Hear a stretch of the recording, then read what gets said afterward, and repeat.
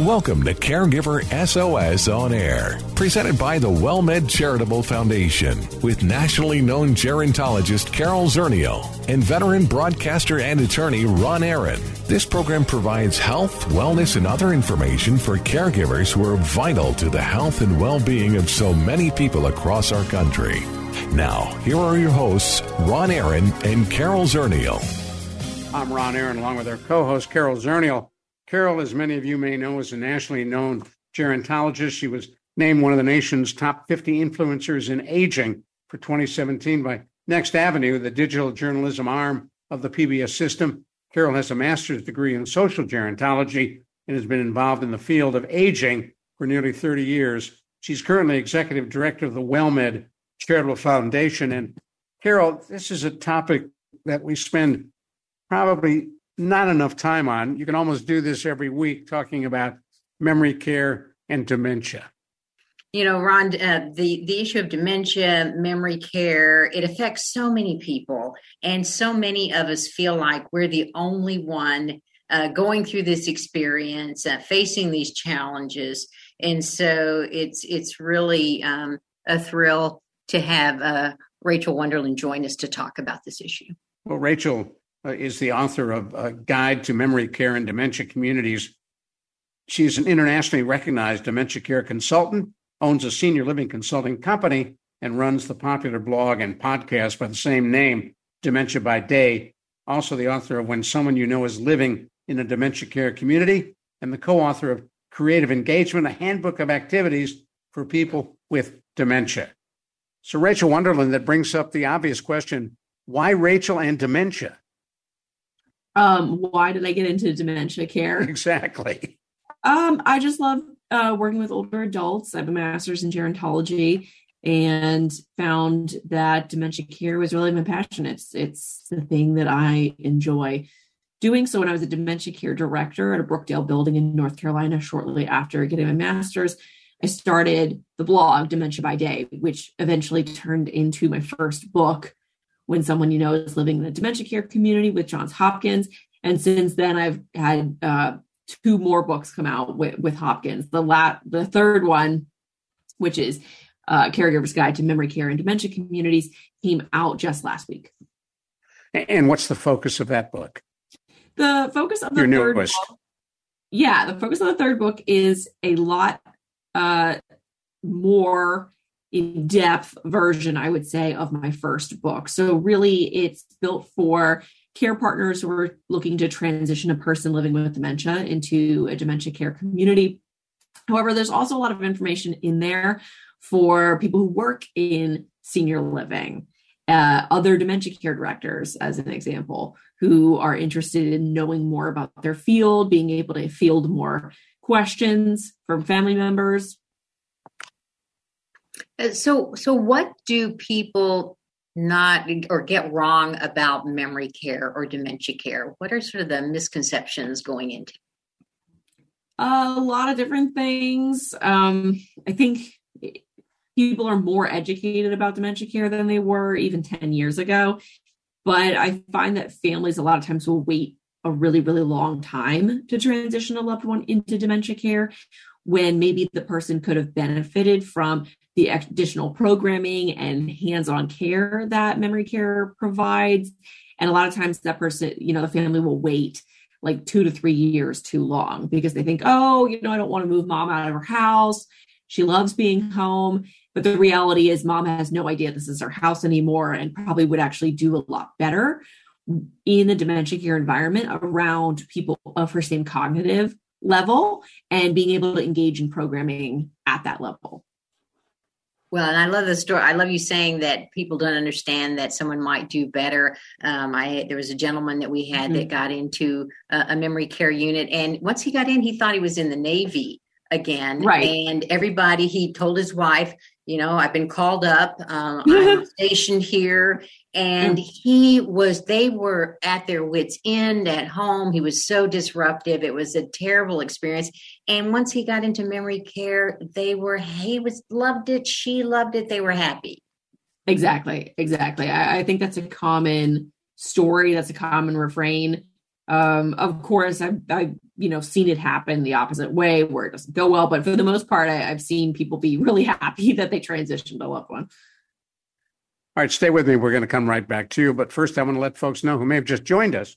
You're listening to Caregiver SOS On Air. I'm Ron Aaron, along with our co-host, Carol Zernial. And we're talking with Rachel Wunderlin. She is a gerontologist, and we're talking about the Caregiver's Guide to Memory Care in Dementia Communities, her latest book. And so walk us through, if you don't mind, Rachel, when you start to make the decision to seek memory care for your loved one or for your care recipient, what are the questions you should ask yourself? How do you go about finding the right facility? So I always say if you've been thinking about transitioning a loved one into dementia care, it's probably been time because people do wait too long. So that's the biggest question people ask me. When is it time? When do I move them? I am actually I have e-kits, what I call e-kits, available on my website for purchase. And one of them that I'm working on now with an illustrator is all about that question. So it's going to be specifically about when do I move someone?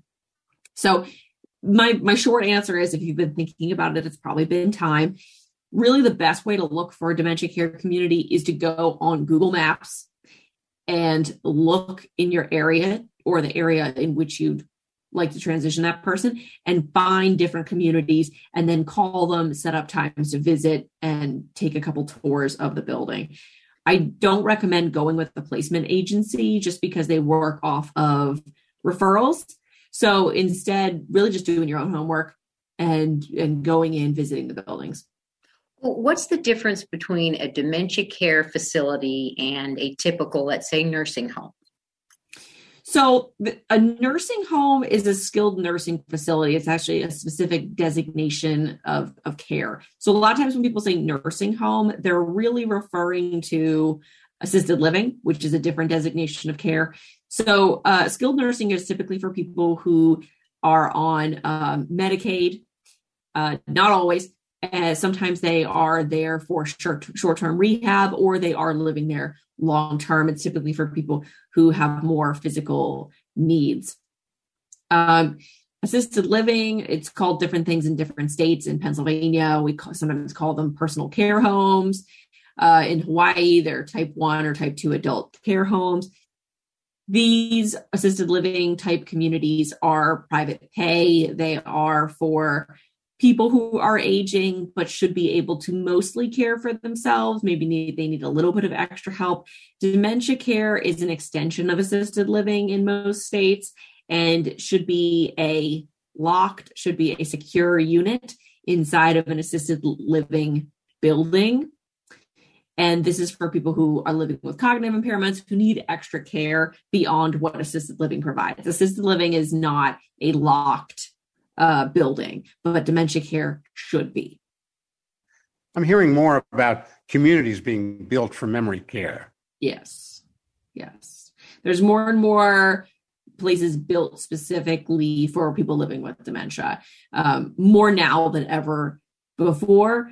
What I do is I work with companies to help them build dementia care programs. So sometimes, companies will come to me when they have memory care in their building. They provide care for people living with dementia, but they don't really have a specific program for it, and they don't really have a specific plan for it. So I work with them to help them build that and label that, build that, create that, and then be able to market that. So when you look for a unit and for a placement, what is it you physically look for? I make a call, I make an appointment, I go out. What am I looking for? I think that's dependent on you and your loved one, what you actually want in a place. I think about it like the way you would look for a college, right? I think it's a lot to do with the vibe. When you walk in, does it feel like a welcoming place? Does it feel good to you? Does it feel like somewhere that, your loved one might be comfortable? That's really what I want people to look for. I have essentially like 20 plus questions to ask yourself and the community that you're visiting. I won't get into all of those questions because that's on my website. That's going to be in that e-kit. It's also in my third book. But what are some of the questions? You want to look at cost. You want to look at programming calendars. You want to look at the food. You want to talk to other families who are there. All of those things, really. Like if you were looking for a college, you would pretty much do that kind of stuff too. So you can think about it like that. So, Carol, when you looked for placement for your family, what did you look for? Well, I think for us, obviously, there was proximity. We wanted someplace we could visit often, and so we wanted it to be close to home. We wanted it someplace that really did have real memory care. There are facilities that will say that they have memory care, but they don't have a locked unit. It may be a special set of activities, and they say they can accommodate somebody with memory problems. We did try one of those and found that they couldn't. And so, and then the last thing is one that, that you have a feeling, whether it's from the smell of the facility, it's the way that the staff interact. I think it really was standing back and watching the interaction between the staff and the residents when they weren't really focused on us, to see how those interactions went. And as you take a look, Rachel, at the growth in memory care units, you're talking perhaps a proprietary interest in building them. How do people afford them? How do individuals afford? Yes. Yeah. How do you afford to place somebody if you don't have long-term care? Most people don't have long-term care. Yeah. And honestly, long-term care insurance won't always help. So it totally depends on your long-term care. It's going to continue to become more and more of an issue. I mean, it's like education in this country, right? We don't really have, we have quote unquote loans for education, but we don't really have the cost of college education keeps going up. We don't really have any solutions for that. The cost of assisted living is intense. We don't really have any solutions for that. So that's not my area of expertise. And frankly, I didn't even want to comment on it at all. Like I didn't want to put it in my third book, but it was a question that kept coming up. So I talked about cost, but it's also totally dependent on where you live. So, finding a dementia care community in Los Angeles is going to be probably a lot more expensive than like rural North Carolina. Well, we need our Pell Grants for memory care. Stay with us. We're going to come right back to you. I'm Ron Aaron. You're listening to Caregiver SOS on air. Our co-host Carol Zernial is here, and we're talking on the Caregiver SOS on air hotline with Rachel Wunderlin. She is also a gerontologist, talking about the Caregiver's Guide to Memory Care and Dementia Communities. This is Caregiver SOS on air. The WellMed Charitable Foundation would like to remind you it is important to stay connected while social distancing. Caregiver stress may be higher now, and specialists are available to talk with. There's no question that we are living in not normal times, but whether the new normal will be the old normal is yet to be seen. So if you are troubled, if you are feeling stressed, ask for help. Services are provided at no cost. See more at caregiversos.org. Hello, friend. Hello, friend. Really good to see you once again. Hello, friend. Hello, friend. Really good to see you once again. Well, thank you so much for sticking with us right here on Caregiver SOS on air. I'm Ron Aaron, along with our co-host Carol Zernial.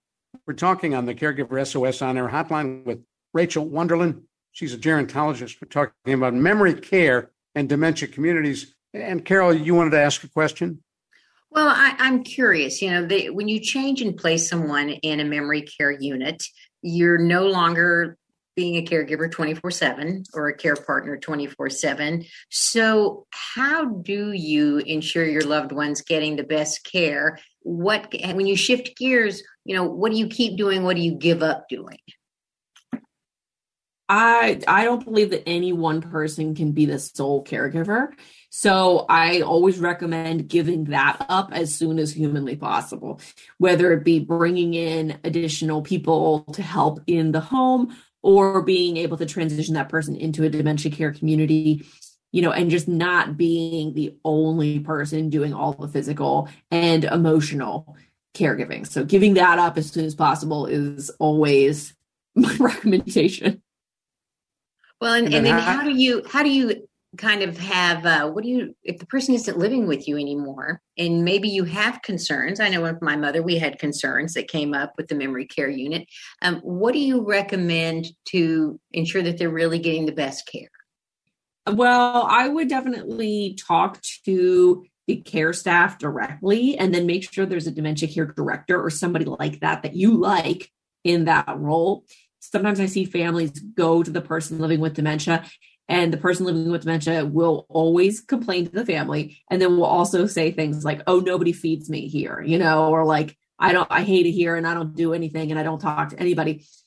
And then when you talk to the staff, you'll end up getting photos from the staff with pictures of mom, doing crafting, enjoying things, having a nice lunch. So sometimes the person living with dementia is not a great historian, meaning they're not going to be able to give you the accurate picture of what's going on.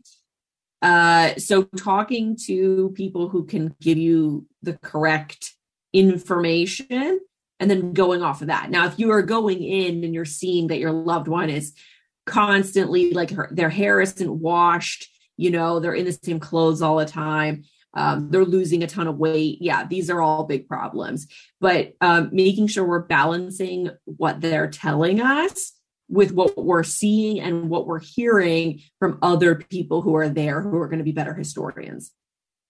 And I think that keeping a list of the questions that you've asked, who you've talked to, documenting what you've observed so that if you do need to follow up at a later time, but just making contemporaneous notes that happened at the time, whatever the concern was happened, so that you can speak to that later on. We all know the days get long and you can sort of get fuzzy on the details. Right. Coming back to the home setting for just a moment, Rachel, one of the things I know you focus on in your book is technology and ways in which that can be effective in assisting caring for someone with dementia. What is it you're looking at? It really depends. I never want to use technology to take over the place of human caregiving, or to quote unquote remind the person living with dementia of something. A lot of the quote unquote apps that I hear about are, will remind the person with dementia to take their pills. No, that's not what we're trying to do. That's not going to solve the inherent problem. But instead using technology to assist the caregiver, or even for entertainment value, such as like a game on an iPad to engage a person living with dementia, but not to give them another thing to figure out or do or charge, like an electronic device to charge. And then some issues of home safety where someone is in the home. What are the things you should consider? Definitely, there is no substitute for a human being in the house with this person for the vast majority of the day, if not every second. I so often see caregivers do a lot of work to try to make the home safe, but all they're doing is setting up cameras, writing down notes for the person living with dementia, essentially putting up caution tape to prevent them from exiting the house or falling downstairs. And that's just not that's not sufficient in any way, shape, or form. Or making, trying to get the person living with dementia to agree to stop or make promises like, "Oh, I promise I won't go down the basement." Well, they probably won't remember that they made that promise. They're going down the basement if they want to go down the basement. So we can't rely on that stuff to keep that person safe.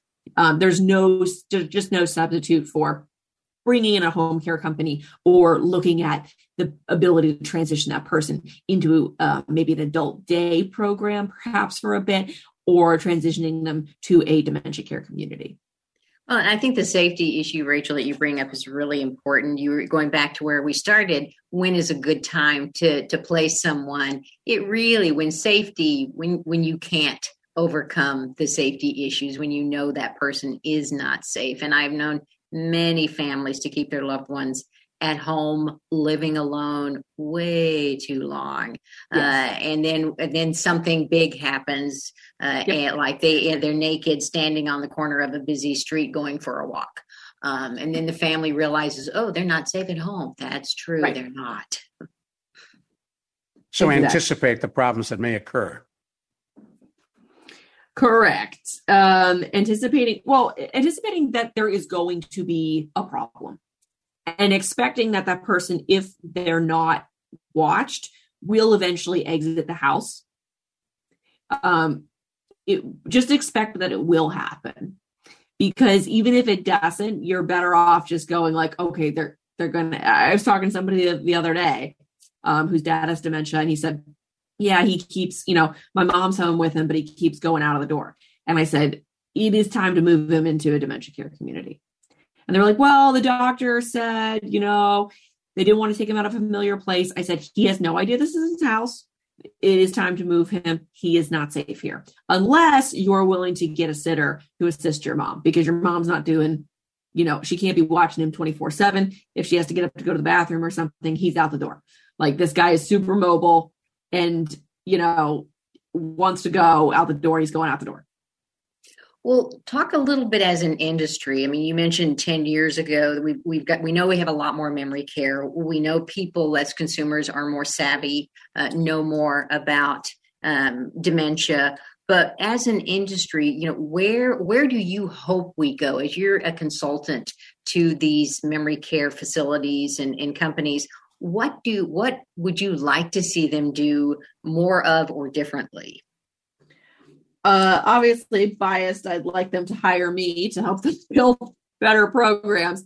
But in truth, I really would love to see, more and better dementia care, more education around what dementia is, how to communicate with people living with dementia, and acceptance of the phrase that I call embracing their reality, which is the concept that you live in the world of the person living with dementia. Stop worrying about, quote unquote, lying, doing what is true for the person, whatever that means, wherever that goes, and really creating spaces for people living with dementia instead of, kind of it ends up being like something that companies think of like, oh crap, we don't have any dementia care program. They so often these companies like have memory care, like they have a locked unit, but they don't know what to do with it. They don't have a plan for it. And if you go to their website, it's like, yeah, we have Alzheimer's care. And it's like, well, okay, there's, no information about it. It's all generic, stock photo imagery. And that's all you get. And you're like, I don't know what that means. Well, describe for us what that would mean. What would be better programming? What would be the kinds of programs you'd like to see in a memory unit?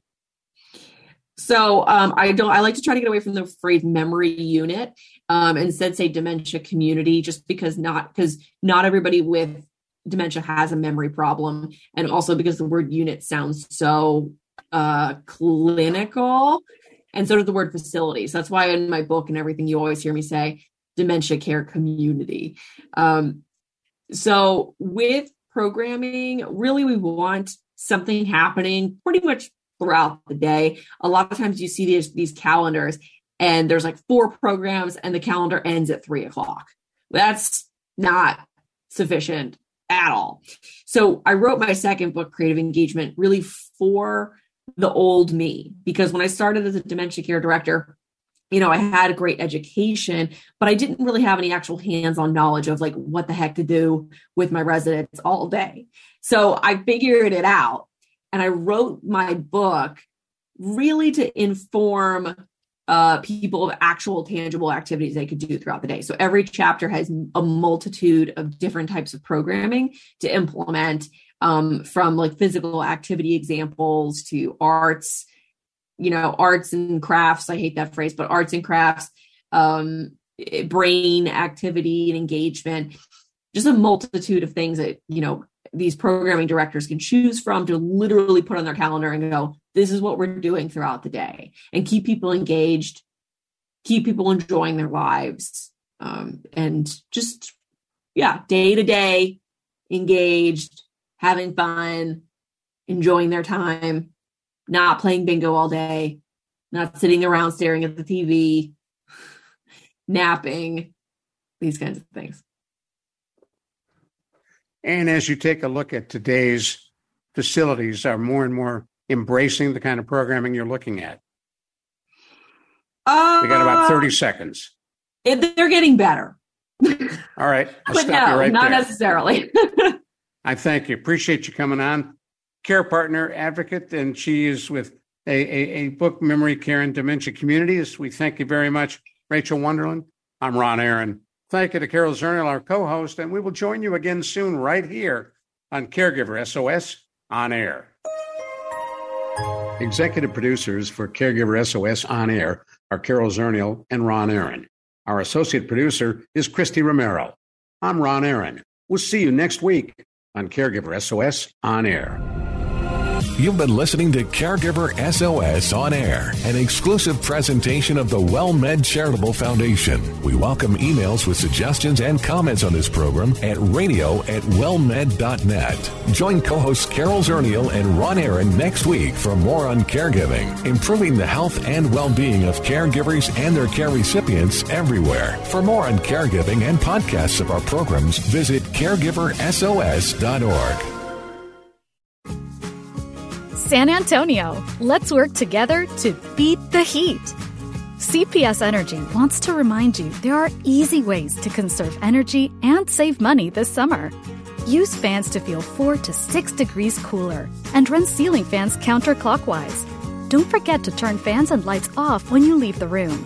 Visit cpsenergy.com/savings for more ways to save energy and money this summer.